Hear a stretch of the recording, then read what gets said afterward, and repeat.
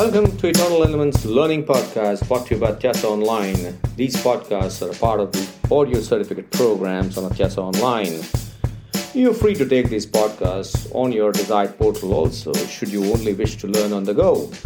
Thank you so much for engaging on these podcasts, and you can connect with the author on LinkedIn, Twitter, and Facebook.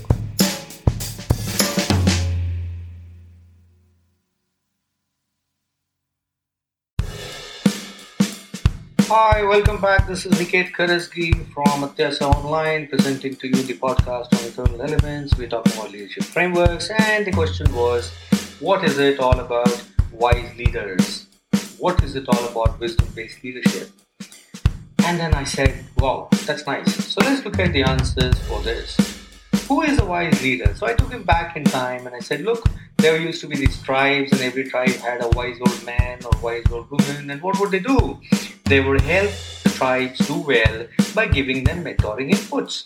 Well, how do these wise leaders actually give a mentoring input?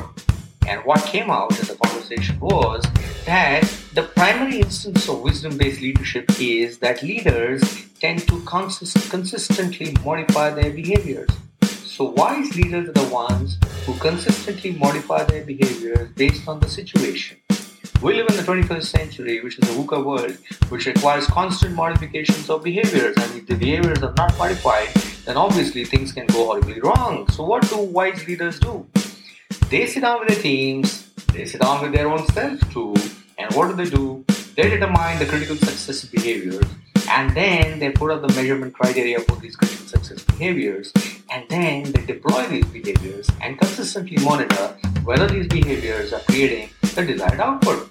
A lot of times behaviors do create a desired output, and a lot of them they don't, because ultimately the choice of behavior is intuitive in nature unless and until you use analytics, and those analytics can determine in your competency frameworks of the organization which behavior will be deployed in which situation. So wisdom-based leadership is all about understanding that past behaviors and the present behaviors are totally different, because past behaviors may not necessarily create the outcomes for the current situations. Leaders are superstitious. They believe the past behaviors will give them the outcomes that they desire in the current situation, but that's not what happens. So what is wisdom-based leadership all about? Wisdom-based leadership is all about consistent modifications of behaviors of themselves and their teams, and consistently measuring whether those behaviors are creating the desired outcome. That's it. That's where we came up with this answer, and that's where we sorted out the question for what is wisdom-based leadership.